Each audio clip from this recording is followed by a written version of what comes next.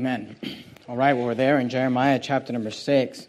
And on Sunday mornings, we've been going through a series on the subject of stewarding life. If you've been with us, this is actually now the 8th week in this series on stewarding life.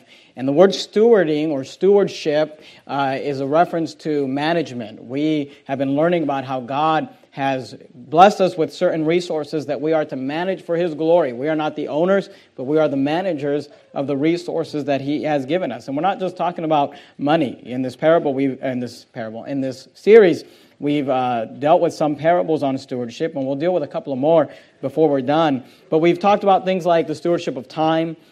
We had a sermon on the stewardship of our health. We talked about the stewardship of relationships, stewardship of finances. Last week, we talked about the stewardship of our testimony and the fact that you have a testimony, you have influence in your life, and we must steward that properly for the glory of God.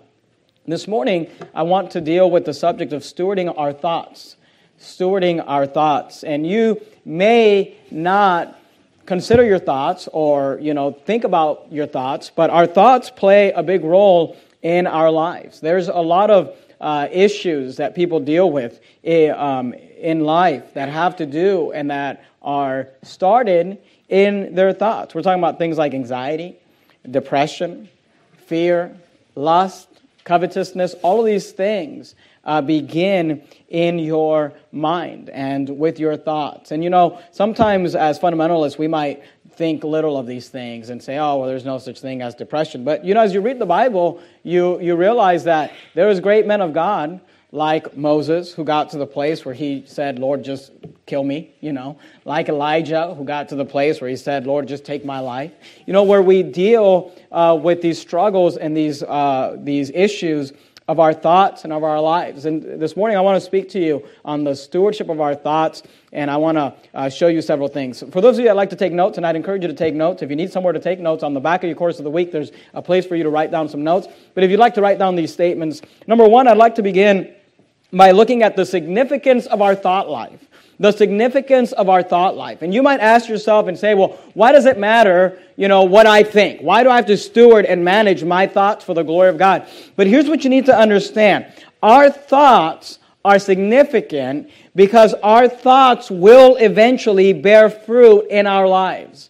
Our thoughts are significant because of the fact that our thoughts will eventually bear fruit. They will eventually produce. They will eventually result in certain things in our lives. Now, we read Jeremiah chapter 6, and Jeremiah chapter 6 has a lot of awesome verses in it. A lot of great preaching can be done out of Jeremiah chapter 6. But I actually want you to just bring your attention to one verse that maybe you haven't noticed before. But in Jeremiah chapter 6 and verse number 19, I want you to notice what the Bible says about our thoughts. Jeremiah chapter 6 and verse 19. The Bible says this, "Hear, O earth, behold," notice what the Bible says, "I will bring evil." This is God speaking to the children of Israel. He says, "I will bring evil upon this people." Notice what he says, even, he's referring back to the evil that he's going to bring. He said, I'm going to bring evil upon this people. Even, notice what he says, the fruit of their thoughts.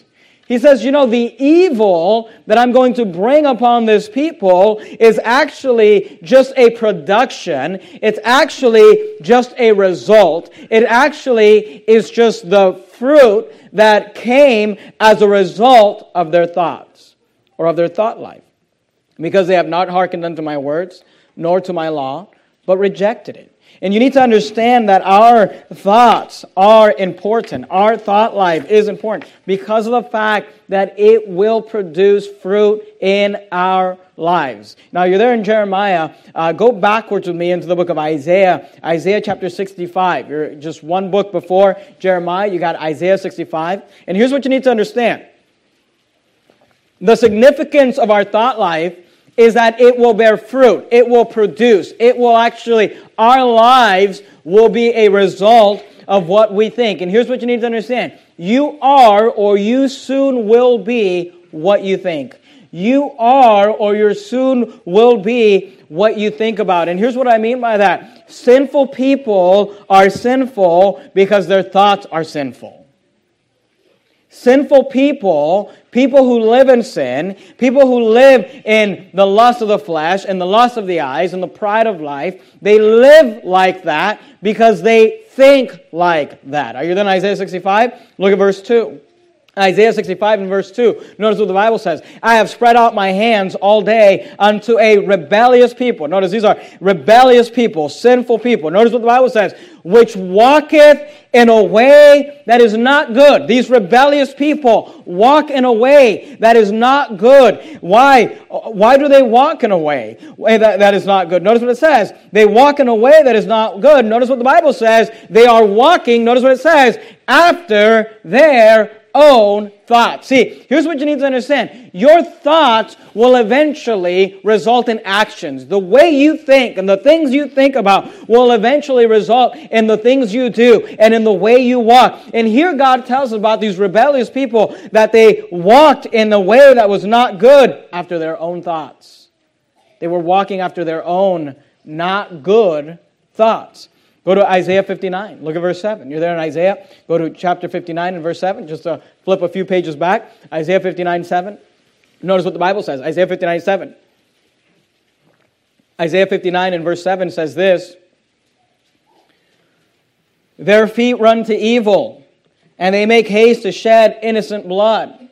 Notice what it says. Their thoughts are thoughts of iniquity.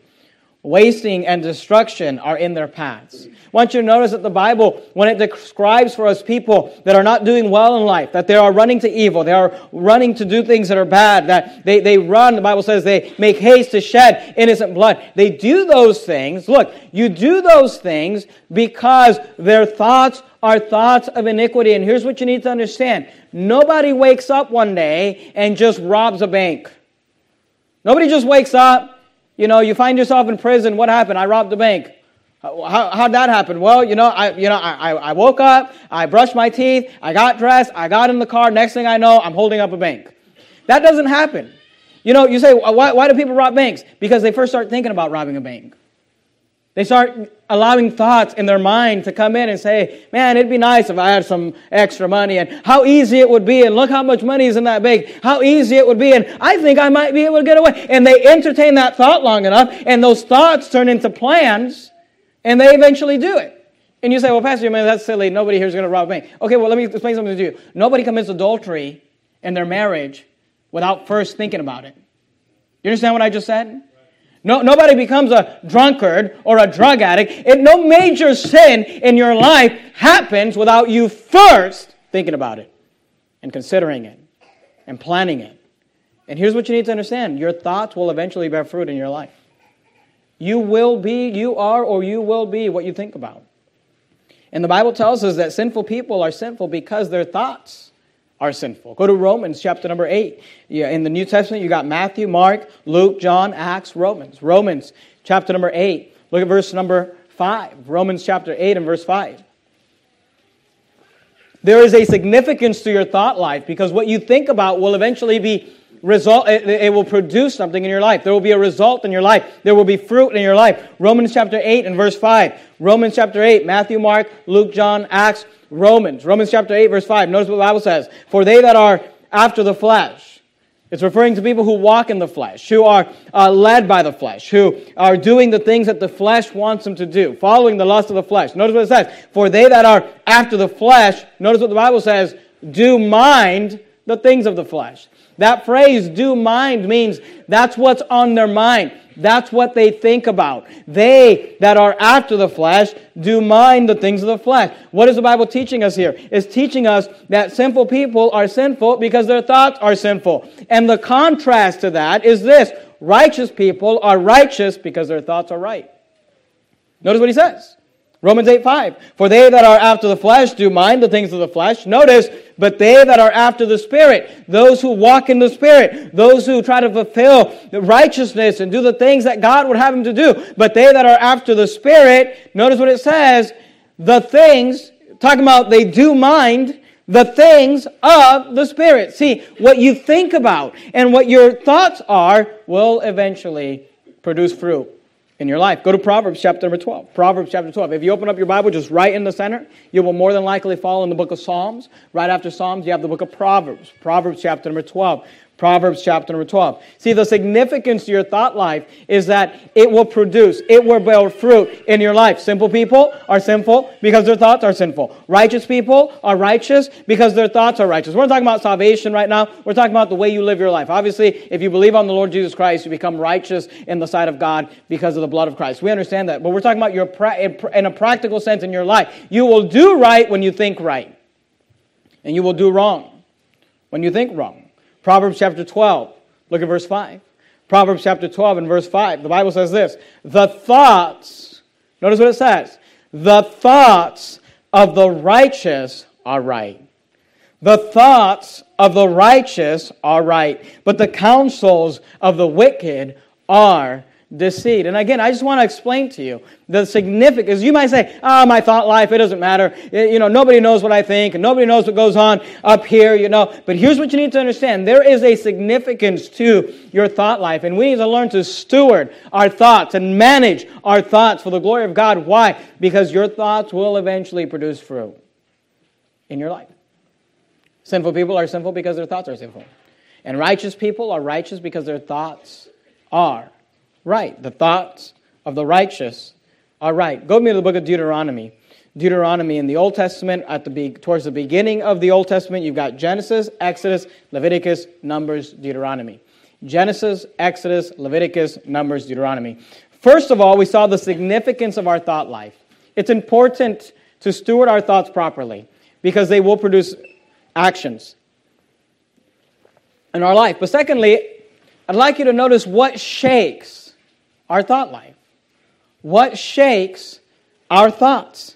Because sometimes when we talk about these things like anxiety and depression and covetousness and lust and the sins of the mind and the sins of the heart, those things often happen because our minds and our thoughts are shaken. Deuteronomy 28 explains this, and we can find this throughout the Bible, but I want you to notice it in Deuteronomy 28, it kind of explains it well. Deuteronomy 28 and verse 64, Genesis, Exodus, Leviticus, Numbers, Deuteronomy. Deuteronomy chapter number 28, look at verse number 64. Notice what the Bible says. And the Lord shall scatter thee among all people. Again, this is talking about the judgment of God. And the Lord shall scatter thee among all people, from the one end of the earth even unto the other. And there thou shalt serve other gods, which neither thou nor thy fathers have known, even wood and stone. Look at verse 65. And among these nations shalt thou find no ease. Notice what it says. Among these nations shalt thou find no ease, neither shall the sole of thy foot have rest. So the Bible says they found no ease, they had no rest. Notice the result, verse 65, but the Lord shall give thee there, notice, a trembling heart. Sometimes the word heart in the Bible is used as a synonym for your mind. When it talks about a heart, it's not talking about the muscle that's in your chest, but it's talking about your mind. Notice what he said, a trembling heart and failing of eyes, notice this, and sorrow of mind. He says, I can give you a trembling heart, and I can give you sorrow of mind. And here's what you need to understand. Our minds are fragile things. Our minds can be shaken up. Our minds, God, the circumstances that come into our lives that God allows or that sin brings into our lives can give us a trembling heart and sorrow of mind, a trembling mind and sorrow in our minds. And there are two major things, and there might be more things that we could talk about this morning, but there are two major things that the Bible tells us that shake our minds, that shake our thoughts. The first one is doubt. Doubt shakes our minds. You're there in Deuteronomy 28. Look at verse 66. He just got done talking about a trembling heart and sorrow of mind. And in verse 66 he says this, Deuteronomy 28 verse 66, and thy life shall hang, notice these words, in doubt before thee. Why did they have a trembling heart? Why did they have shaking of mind, sorrow of mind? Here's why. Because their life, the Bible says, thy life shall hang in doubt. They got to a place in their lives where they had doubt. What does that mean? What does it mean to have doubt? Doubt is a feeling of uncertainty. Doubt is a lack of security. Doubt is when you just don't know that things are going to work out. You're just not sure that things are going to happen and things are going to go the way that you need them to go. And the Bible tells us here that doubt in your life is something that will cause your mind to shake and your heart to tremble and bring you sorrow of mind, and it'll cause you to have stress and anxiety and these things. See, doubt shakes our mind. Keep your place there in Deuteronomy 28. We're going to come right back to it. But go with me to Luke chapter number 12. Luke chapter number 12. Let me give you an example of this. And I know we're looking at a lot of different passages this morning and going through a lot of places. But I want you to notice how the Bible talks about this all throughout the Bible. Luke chapter 12 in the New Testament, you got Matthew, Mark, Luke. Luke chapter 12, Matthew, Mark, Luke, Luke 12. What is one area that we often find a trembling heart and a sorrow of mind? For a lot of people and for a lot of adults, you'll find that in the area of finances. When you're just not sure, when there's doubt, when you're just not sure what the economy is going to do. And you're not sure if your job is going to last. And you just don't have a lot of job security. And you're just not sure that, this season of the business is going to go as well as the last season. Or you're afraid that this season of business will go as bad as the last season. And when there's doubt in your life financially, that oftentimes brings a shaking, a trembling heart, and sorrow of mind. And God speaks to this. The Lord Jesus Christ spoke of it in Luke chapter 12. And He spoke of it in several parts in the Gospels. But let me just show you one. Luke chapter 12 and verse 22. Notice what He says. The Bible says this. And He said unto His disciples, Luke chapter 12, verse 22. And He said unto His disciples, therefore I say unto you. Notice what He says. Take no thought. Now when He says take no thought there, He's talking about bad thoughts, worrying thoughts, evil thoughts. He says, take no thought for your life, what ye shall eat, neither for the body what ye shall put on. He says, don't worry about, what you're going to eat, what you're going to wear. Verse 23, the life is more than meat, and the body is more than raiment. And by the way, if you don't realize that, you need to realize there's more to life than the things we possess. There are more important things in life, like relationships, like God, like the things that have eternal value. He says, for life is more than meat, and body is more than raiment. And we can dissect this whole passage, and we're not going to take the time to do that this morning. Skip down to verse 29, just for sake of time. Look, notice what He says in Luke 12:29. He says, hey, take no thought for your life. He says, don't worry about your life. Don't be overly concerned and worried about these things. Verse 29, and seek not ye what ye shall eat, or what ye shall drink. Notice what He says, neither be ye of, notice these words, doubtful mind. He says, neither be ye of doubtful mind. Why does He say that? Because doubt in our lives will cause us to have a trembling heart, to have sorrow of mind. It'll cause us to have, when we don't know, it'll cause us to have these issues and these shakings in our minds and in our hearts. Why? Because look, the Bible says this, hope deferred maketh the heart sick. And when we're just not sure, we feel hopeless. We feel like there's no hope. We feel like it's not going to work out. We feel like it's not going to turn out. We feel like there's nothing we can do. We feel like it's just, it is what it is and it's never going to get better. Hope deferred maketh the heart, your mind, sick. Doubt shakes our mind. Doubt is a feeling of uncertainty. Doubt is a feeling of lacking security. And here's what you need to understand. Doubt brings stress.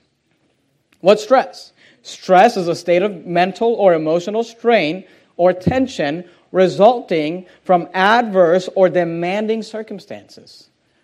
Let me read that again. Stress is a state of mental or emotional strain or tension resulting from adverse or demanding circumstances. And years ago when we first started Verity Baptist Church, I've shared this with you guys before, but years ago when we started Verity Baptist Church, we started the church in our living room. Some of you were there for that when we were in our living room. And when we started the church, I worked a full-time job while pastoring the church and trying to get the church off the ground and trying to get it, going and growing and all those things. And when I was working, I had a growing family, and I had a wife that stayed home, obviously, like the Bible says she should, and she worked at home as a mother and as, and those things. And we had children, and we were growing. And oftentimes I had to work 50, 60 hours a week in my secular job and then come home, and do the church thing, and there was many times where I would get up at 4 in the morning. I have to be at work at 6, but I get up at 4 in the morning just because it was the only time that I could write a sermon and study for sermons and things like that. And there was a lot of pressure on my schedule at that time. And, I didn't realize this at the time, but I would go around, and I wouldn't say this to church people or anything like that, but, speaking to my wife at home, I would say this a lot. I'd tell her, I'm very stressed. I'm very stressed out. And I didn't realize this, how much I was saying that. I'm very stressed out. It actually became real apparent to me when I began to notice, and my wife and I would laugh about it, but I began to notice that, my son, my oldest son, who at the time was 4 years old, he began to make statements to my wife saying, "Mommy, I am stressed out." And there's nothing cuter than having a 4-year-old say, "Mommy, I am stressed out." And he didn't know what that meant, but what he heard? He just heard his father saying to his mother all the time, "I'm stressed out. I'm stressed out." And he was going around saying, "I'm stressed out." And I thought to myself, good night, I better stop saying that, I'm going to mess this kid up, he's running around, "I'm stressed out. Mommy, I'm stressed, And he didn't even know what that meant, but he heard me say it, and he heard me say it. Why? Because look, stress is something that comes as a result of adverse or demanding circumstances. It's a real thing. It's a true thing. Sometimes when we just have doubt and we're just not sure, is this going to work out? And am I going to be able to maintain this? Am I going to be able to do this? And how long will I have to do this? And is this church ever going to grow? Is the church ever going to take off? Are we ever going to be able to slow down a little bit? And here's what you need to understand. Doubt will bring a shake in your heart. And it will bring sorrow of mind. And it will cause stress in your life. But there's a second thing. There's a second thing that'll shake us to our core. Did you keep your place there in Deuteronomy 28? Not only will doubt shake our minds, but you need to understand this: fear shakes our minds. Are you there in Deuteronomy 28? Look at verse 66 again. Deuteronomy 28 and verse 66. Notice what the Bible says. Deuteronomy 28 and verse 66, the Bible says this. Deuteronomy 28, 66, the Bible says, "And thy life shall hang in doubt before thee. And thy life shall hang in doubt before thee." We've talked about that. Doubt will often shake us to our core. But notice the second thing. He says this: "And thou shalt fear." You see that word there? "Thou shalt fear day and night, and shall have no assurance, no security, no stability, nothing convincing you that things will be fine, that things will work out. Thou shalt have no assurance of thy life." What comes as a result of not having assurance? Well, it comes because of doubt. And you know what it produces in your life? Fear. Fear. And when you get down to the root of it, and you can lose your place there in Deuteronomy, go to 2 Timothy chapter 1.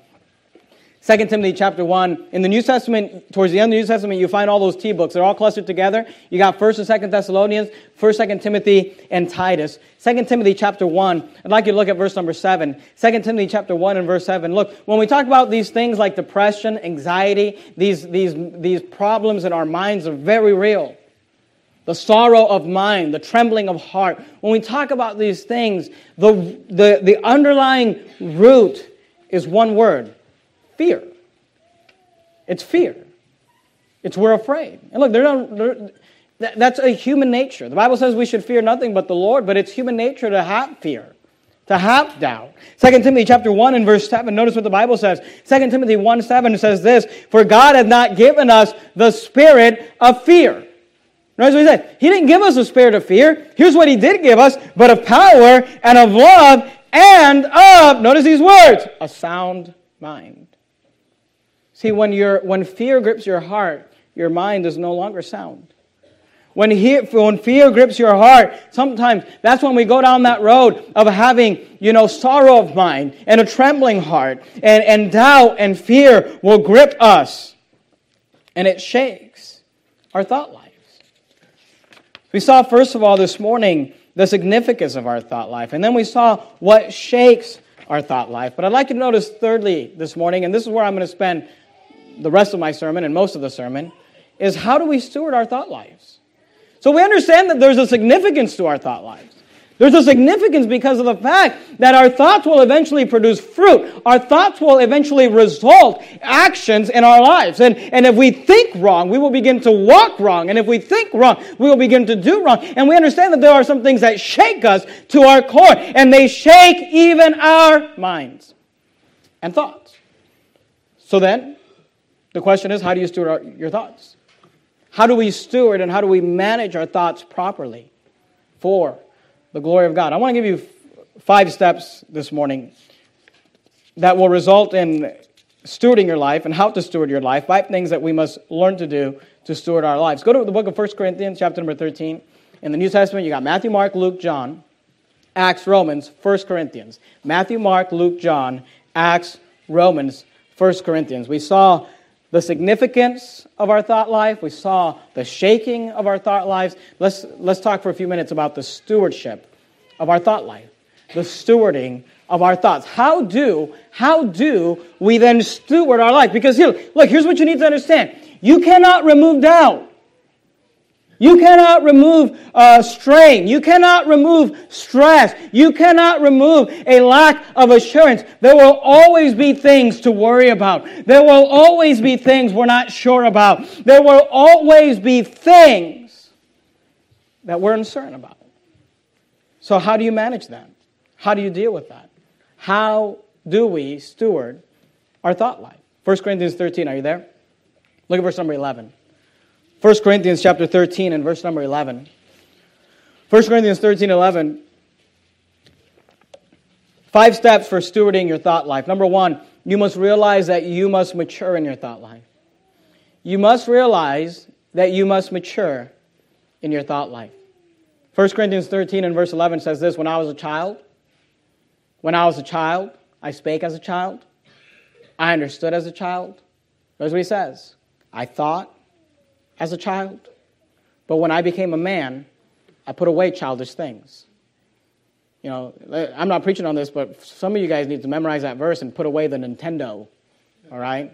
When I became a man, I put away childish things, all right? But notice he says, I thought as a child. And look, I'm not trying to hurt your feelings, but if you're middle-aged and you're still thinking the way you were thinking when you were 18 years old, that's a problem. That's your problem.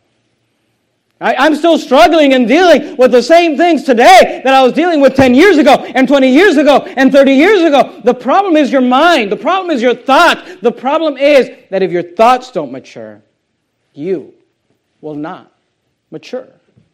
You must realize that you must mature in your thought life. You must come to your thought life like the Apostle Paul and say, you know what? I used to think a certain way. I used to speak a certain way. I used to understand a certain way. I used to think a certain way, but I put those things away. You must realize that you must mature in your thought life. You've got to grow up. You've got to mature in the way that you think you're and it goes back to the illustration. See, when I didn't have a son, and I'm not saying it was ever okay, but when I didn't have a son and when I wasn't pastoring, maybe it was okay. You know, when I was in the military and dealing with things, maybe it was okay for me to walk around and say, I'm stressed out, and I'm stressed out, and I'm stressed out. But when you got a 4-year-old watching you, you know, you got to mature a little bit. And when you got people following you and watching you for leadership, you have to mature a little bit. And you have to quit thinking like you thought when you were a child and become a man and become a grown-up and become an adult and put away childish things. You must realize that you must mature in your thought life. Number 2, you're there in 1 Corinthians 13. Go to 2 Corinthians chapter number 10. 2 Corinthians chapter number 10. 2 Corinthians chapter 10, just one book over, 2 Corinthians chapter 10. How do we steward our thought lives? Well, number 1, you have to realize that your thoughts are something that needs to be stewarded. There's something that needs to be changed. There's something that needs to mature. You have to realize that I've been thinking a certain way, and it's been resulting certain things in my life. And I have to grow, and I have to grow up, and I have to put away childish things. But number 2, you must learn to control your thoughts. You must learn to control your thoughts. 2 Corinthians chapter 10, look at verse 5. Notice what the Bible says. Casting down imaginations. casting down imaginations, and every high thing that exalteth itself against the knowledge of God, and bringing into captivity, don't miss this, every thought to the obedience of Christ. See, the Bible says that we are to bring into captivity. We are to capture and take control of every thought. Don't let your mind wander. Take control of those thoughts. Don't let your mind run with things and run with thoughts and what if and what about that and what, is the sky falling? Hey, control those things. You need to take control of your thoughts. You need to come to the place. You need to come to the place where you learn to control your thoughts. Let me share something with you, and I don't think I've ever shared this publicly.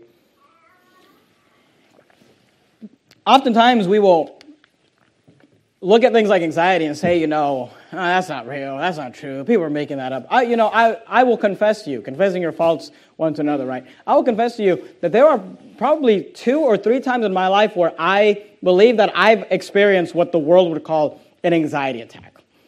And you say, Pastor, really? And here's the thing, I used to always think like, that's whatever, that's not real. I'll give you one example. Back in 2016 when they would not renew our lease at the old church building, and we were looking for a new church building. And if you remember that time, there was no one that wanted to rent to us. And I'm not talking about, I don't know if some of you realize, and you can ask Brother Stuckey and Brother Oliver, and you can talk to my wife. We were getting up every day, working 12 hours a day, calling everyone and everything and looking at every building and even buildings that would not work and just trying to think, could we make this work, and looking at everything and everywhere we were just no. And the problem wasn't our church. I mean, we had a church filled with people. We had a bank account with money in it. It wasn't that we didn't have, it's just nobody wanted to touch us. Nobody wanted to rent to us. And as we were getting closer and closer, it just seemed like these things weren't going to happen, and this thing, and a lot of doubt. Is this going to work out? Is this going to? And I remember one night, just in the middle of the night, it must have been 1 a.m. or 2 a.m, I woke up, just from sleep. I woke up, and I just could not breathe. And my wife said, are you okay? And I just kind of explained to her what I was feeling, and my wife's a little doctor, so she gets on her phone, and she starts putting in all the symptoms that I was explaining to her. And I remember she looked at me, and she said, I think you're having an anxiety attack. And I thought, wow, good night. And she said, well, it makes sense, with everything that's going on. And I just remember thinking to myself, well, I don't know. Sometimes there are things that happen in our lives that cause us to have doubt and to be a little afraid and to wonder, is God going to work this out? Is this going to work out? Is this something that we're going to be able to overcome? And sometimes you just say, I don't know. I just don't know. But you know what you must learn, and what I had to learn, is that we have to learn to control our thoughts. And when your mind begins to run in that direction, and your mind begins to think, this is never going to work out, and this is never going to happen, and we might as well just give up, and we might as well just close up shop, and we might as well just go do something else, you've got to learn to capture those thoughts. You've got to learn to control those thoughts. And to say, you know what? We will do what we can do, and we'll trust God for the rest. We will do what we can do. We will accomplish what we can accomplish. We will not give up. We will just do what we believe God has called us to do, and then we'll just leave it up to God. How do you steward your thoughts? Number 1, you must realize that you must mature in your thought life. And number 2, you must learn to control your thoughts. Because look, when your thoughts get out of control, they begin to have an effect on your body. They begin to have produce results in your body. Number 3, go to Philippians chapter 4. Philippians chapter 4. You're there in 2 Corinthians. You're going to go past Galatians, Ephesians, into the book of Philippians. Philippians chapter 4. Philippians chapter 4. Number 3, how do we steward our thoughts? How do we steward our thought life? Number 1, you must realize that you have to mature in your thoughts. You have to mature in your thought life. Something that I realize is that As the church has grown and as there has been different stages of ministry and as we've dealt with different things, I've had to learn that my ability to deal with my own thoughts is going to have to grow. In a couple of weeks, we're going to be looking at the story of the parable of the talents and how they had to steward those talents. And something I often think about is that God, in that story, the Bible is teaching us that certain people receive certain talents based on their several abilities. And sometimes, look, we all get there. Sometimes we all get to the place where you think to yourself, I don't think I can do this anymore. I don't think that I can do this. Lord, I don't think I can handle it anymore. And something I learned to pray is, Lord, help me to grow in my ability. Help me to grow in my ability. And as your life changes, and as your family changes, and as your circumstances change, and they get harder, and they get stronger, you need to come to the place where you say, you know what, I'm not going to let my thoughts just run. I'm going to ask God to help me to learn to control these thoughts and to grow in my ability. Number 3, you must choose to think on right things. Philippians chapter 4. We often read this verse and these verses and we think, oh, these are just nice verses. You put them on the back of a Hallmark card or something. But this is the Word of God. And in Philippians chapter 4 and verse 7, the Apostle Paul, and I want you to understand, the book of Philippians was written by the Apostle Paul. And you need to understand the context of the book of Philippians. Philippians is a book that the Apostle Paul wrote while incarcerated, while in prison, while he has lost his liberty and lost his freedom. And where you and I would be sitting in prison and probably mad at God and saying, God, you let me down and you didn't help me and you let this happen to me. The Apostle Paul writes to the church at Philippi, and if you know anything about the church of Philippians, the theme of the church of the book of Philippians is this: rejoice in the Lord. Amen. And he's writing to these people while in prison and encouraging them to rejoice and encouraging them to not be discouraged. And encouraging them that I can do all things through Christ and that we should trust God and that God can work through us. And you say, Paul, how did you do it? How did you stay in prison and not get discouraged and not get depressed and not get upset and not get bitter and backslidden? Paul, how did you do it? Philippians 4:7, he says this, and the peace of God, which passeth all understanding. Paul, I just don't get it. I don't understand it. How do you get put in prison in the book of Acts and you're singing praises and hymns to God? And the peace of God, which passeth all understanding, shall keep, notice what he says, your heart and your minds through Christ Jesus. Look at verse 8. Finally, brethren, whatsoever things are, notice what he says, true. Whatsoever things are honest. Whatsoever things are just. Whatsoever things are pure. Whatsoever things are lovely, whatsoever things are of good report, if there be no virtue, and if there be any praise, think on these things. And you say, see, here's what you need to understand. We choose, and I'm not blaming you.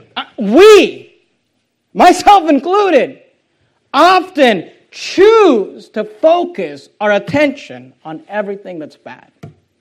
You ever get around people like that? Man, I can't stand it.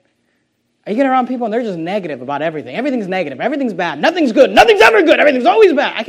I literally can't stand being around. When I get around people and the first thing that comes out of their mouth is just how bad everything is, I'm just like, I need to get out of here. You say, well, Pastor, here's the thing. I don't want to be infected by that. Because my thoughts affect me. My mindset affects me.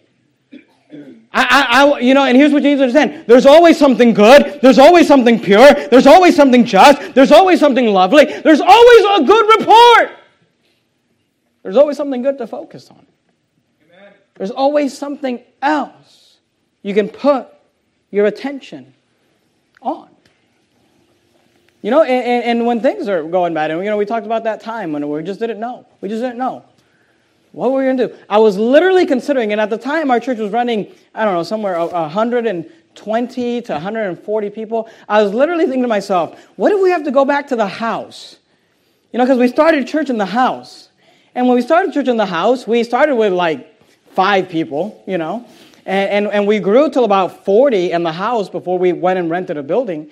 So I thought to myself, well, if we fit 40 people, if we had 4 Sunday morning services, Maybe we could have some sort of rotation, and I could get up and preach 4 times on Sunday morning, and then I guess 4 times on Sunday night, and 4 times on Wednesday night, or have 2 services on Wednesday, and you start thinking that way, and you're like, well, Pastor, that's silly. Well, here's the thing, it's better than thinking we're going to shut down. What I'm telling you is there's always something to focus on. There's always something good to consider. There's always something true and honest and just and pure and lovely to consider. You know what I've noticed? There's always a good report. There's always something. Sometimes people, churches, attendance go up and attendance go down. It's how church life is. It fluctuates, and sometimes things are going wrong. But you know what I've noticed? There's always something good to focus on. Say, Pastor, the attendance was high. Praise the Lord. Pastor, the attendance was low. Well, the offerings were good. Pastor, the offerings were low. We had 70 people watching on live stream.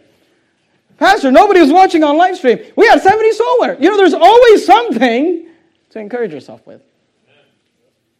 It just depends. Where do you want to put the focus? What do you want to think about?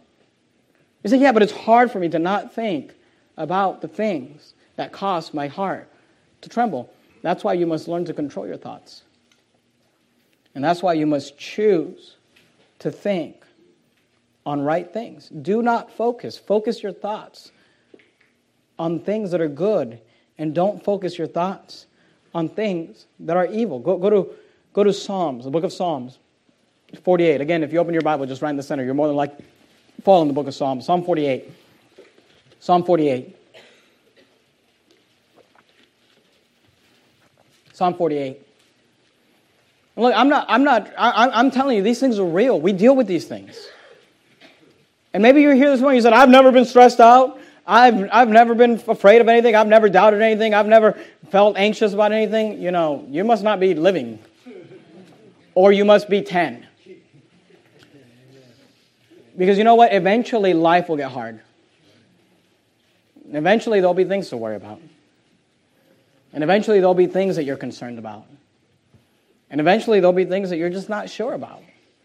You say, well, Pastor, that's not very godly. Look, it happened to Elijah, which I don't think anybody here would say they're a greater Christian than Elijah. If Elijah could have called down fire from heaven, and just a few pages later be saying, Lord, just kill me now. If it can happen to him, it can happen to you. And it can happen to me. And we deal with these things. And we have to learn. See, Elijah in that story was focused on one woman, Jezebel, who threatened him. He could have thought about the great victory he just had. He could have thought about the fire that came down. He could have thought about the 400 false prophets that had been slain. But he focused on Jezebel and her words, and he focused on that, and he focused on it. Listen to me, some of you are bitter in life because someone did you wrong, and I'm not here to tell you that was fine or that was right or that it wasn't, but you've just chosen to focus on that. Just don't forget about it. And years go by and decades go by and that person doesn't even remember the words that they said to you. That person's not even around anymore. And you're just still dealing with that bitterness. Why? Because your thoughts eventually produce fruit in your life. And you've got to decide. Am I going to choose to capture those thoughts? And am I going to choose to focus my attention on the things that were right, even though there are other things that I just cannot control? Even though there are other things that I'm just not sure about. Psalm 48 and verse 9, the Bible says this, we have thought. Notice what he says. We have thought of thy loving kindness, O God, in the midst of thy temple. As believers, we can always think of the loving kindness of God. As believers, no matter what happens in life, no matter how bad it gets, no matter how uncertain things look, we can always think of the fact that, you know what, God has forgiven me of my sins and given me eternal life. Amen.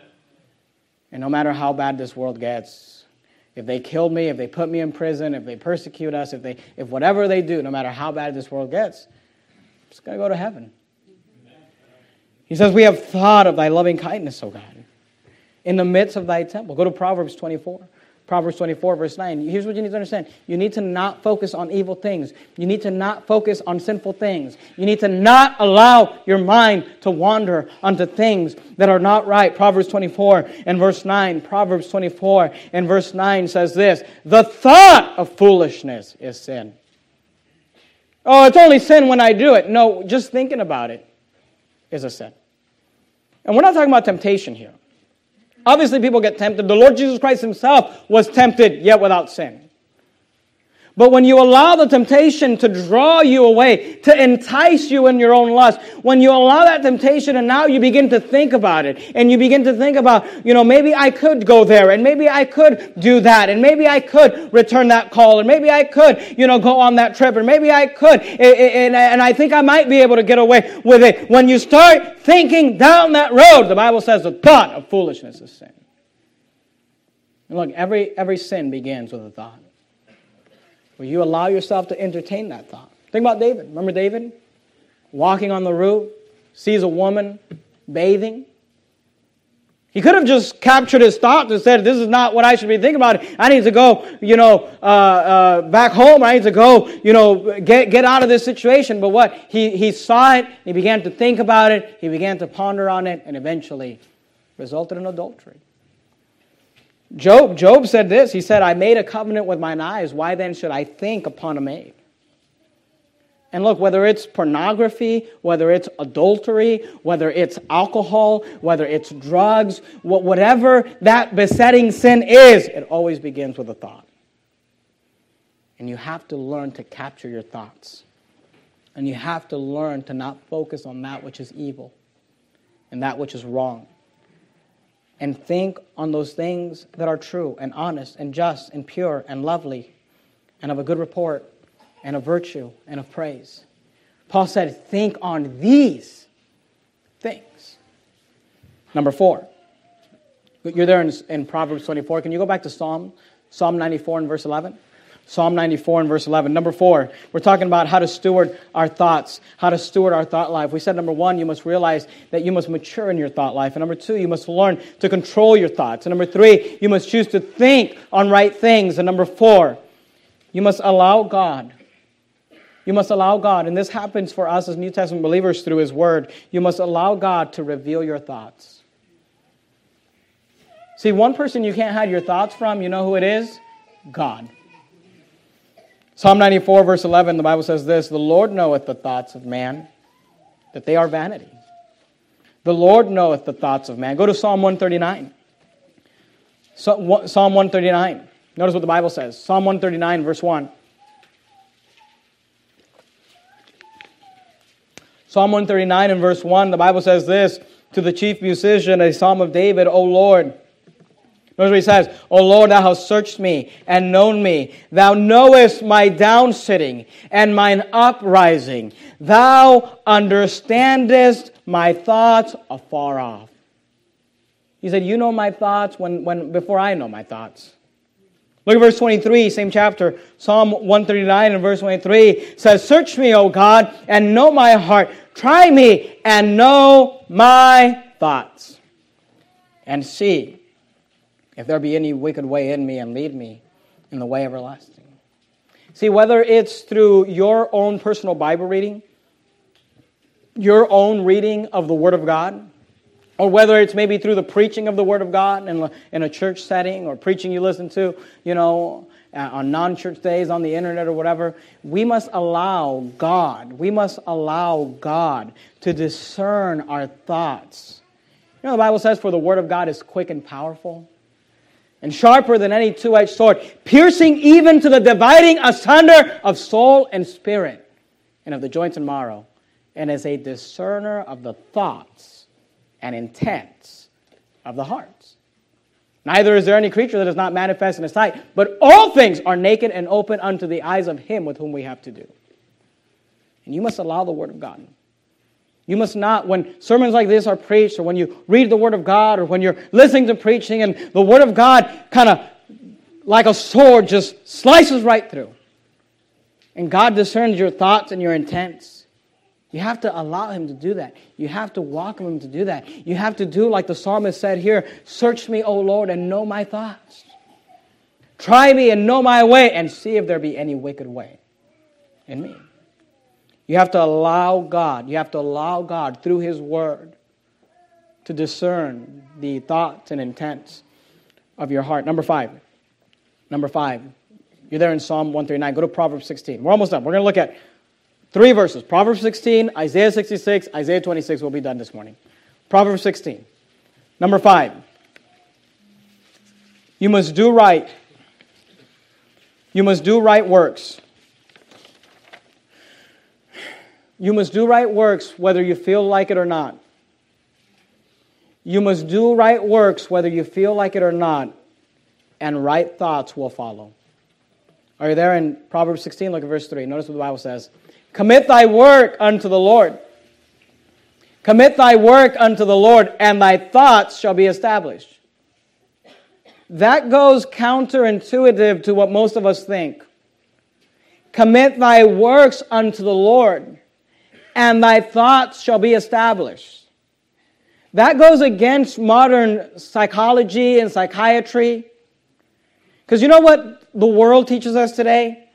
They say if your thoughts are right, then your works will follow. So here's what they say. They say, oh, you're depressed? Let's put you on this medication. It'll make you feel better, and then you'll be better. They say if your thoughts are wrong, your works will follow. Here's what people think. People think, oh man, I'm depressed, or oh man, I'm suffering of anxiety, or oh man, I'm dealing with this issue and that issue, and because of that, I'm unemployed. And because of that, my marriage is falling apart. And because of that, I'm not raising my children right. And because of that, I'm not doing well financially. And here's what you need to understand. And they'll say, if I just take these happy pills, or if I just take these pills that'll make me feel better, then my marriage will be better, and my finances will be better. And here's what you need to understand. That is not what the Bible teaches. The Bible does not say that because your thoughts are wrong, your works are wrong. Listen to me. You're not going into bankruptcy because you're depressed. You're depressed because you're going into bankruptcy. Your marriage is not ending in divorce because you're depressed. You're depressed because your marriage is ending in divorce. You're not failing with your children because you're depressed. You're depressed because you're failing with your children. And God says, commit thy works unto the Lord, and thy thoughts shall be established. See, the world says that your works follow your thoughts, but the Bible says that your thoughts follow your works. See, when you begin to do right, when you begin the hard work of budgeting and getting out of debt, when you begin the hard work of getting financial structure, you begin the hard work of changing things around in your family, and you begin working on your marriage, which is difficult. You begin working, you say, man, I've just been failing as a parent, and I'm going to get control over the situation, and I'm going to discipline my children and disciple my children and develop a relationship with my children, and you begin to do that work, your thoughts will be established. The hard thing is that we don't do those work because we don't feel like it. Well, I don't feel like I'm succeeding. Look, you must do the right works whether you feel like it or not, and your thoughts will follow. Commit thy works unto the Lord, and thy thoughts shall be established. Go to Isaiah 66. Isaiah 66, you're there in Proverbs. You can go past Ecclesiastes, past the Song of Solomon, into the book of Isaiah. You're there in Proverbs, past Ecclesiastes, past the Song of Solomon, into Isaiah. Isaiah 66. We're almost done. We're going to look at Isaiah 66. We're going to look at Isaiah 26. We'll be done. Isaiah 66, Isaiah 26. Isaiah 66, verse 18. Isaiah 66, 18. Notice what the Bible says. For I know their works. Notice what he says.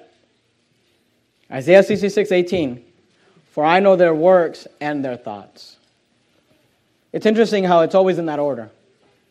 It's not their thoughts and their works. I know their works and their thoughts. It shall come that I will gather all nations and tongues, and they shall come and see my glory. So I thought you said my thoughts produced in my life. Yes, they do. But listen to me. If you start doing right, you say, well, I don't feel like doing right. If you start doing right, you'll begin to think right. And when you begin to think right, you'll do even more right.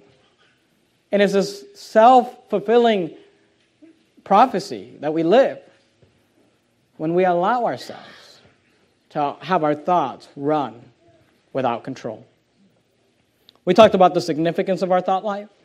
It will bear fruit in your life. We talked about how our thoughts are often shaken and our mind becomes sorrowful and our heart trembles because of doubt and fear, lack of security, lack of assurance.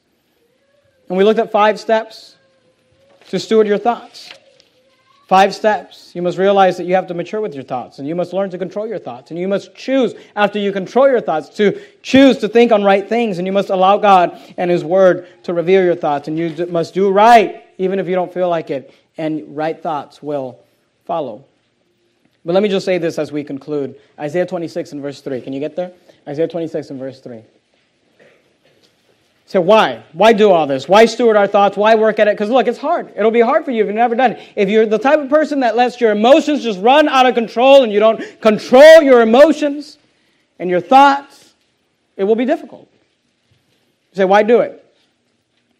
Well, here's the thing. We have to do it because we must learn to keep our minds on the things of God. Isaiah 26 verse 3, notice what he says. That will keep him in perfect peace. When your mind is filled with sorrow and your heart is trembling, you know what you lack? Peace. Remember Paul said, the peace that passeth all understanding. Thou will keep him in perfect peace. Who? Who will you keep in perfect peace? Whose mind is stayed on thee. When we learn to keep our mind stayed on God and on the things of God, and we trust God, He keeps us in perfect peace. You say, well, how do we do that? How do we do that when there's doubt and there's fear and there's lack of assurance? Well, notice what he says at the end of the verse. Thou wilt keep him in perfect peace whose mind is stayed on thee. Notice what he says. Because he trusteth in thee. Okay, how do I get the peace? By being stayed, by having your mind stayed on God. How do I keep my mind stayed on God? When you learn to trust in Him. See, you'll never get rid of the insecurity. There will always be something. Please listen to me. There will always be something to worry about, to be concerned about, to have fear about and doubt about, to be anxious about, to be sad about. There will always be something. So how do I deal with it? You learn to trust in the Lord. You learn to just say, you know what, God, I don't know what you're doing, and I don't know what you're trying to accomplish, and I can't see your hand, but I know you're there. But I trust and believe that you are doing something in my life, and I'm just going to trust you with it. And you know, when you do that, a peace that passeth all understanding will come upon you. And people will say, how are you dealing with this? And how are you dealing with that? And there's so much pressure there, and I don't understand. And you'll say, well, just trusting in God. Just trusting in God. Let's bow our heads and have a word of prayer. Heavenly Father, Lord, I pray that you would use the sermon, the scriptures, the thoughts today. Lord, because if I know anything as a pastor, here's what I know. There are many of us at any given time that are dealing with doubts and fears. We're concerned, we're afraid, we're dismayed. We feel hopeless. There's so many of us that are just constantly dealing with these things. And it may be a marriage. It may be our relationship with a child. Maybe our financial security. Maybe even our health. There's things that we just worry about. And things that we're just concerned about. And we will never get those to go away on this side of heaven. But Lord, I pray you'd help us to learn to steward our thoughts properly. And Lord, I pray for myself. I pray for myself as a Christian, as a husband, as a father, as the pastor of this church, Lord, that you would help me.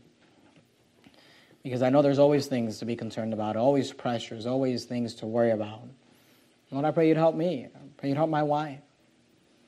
Lord, to grow in our several ability, to steward our thoughts for the glory of God. And Lord, I pray you'd help us have a church.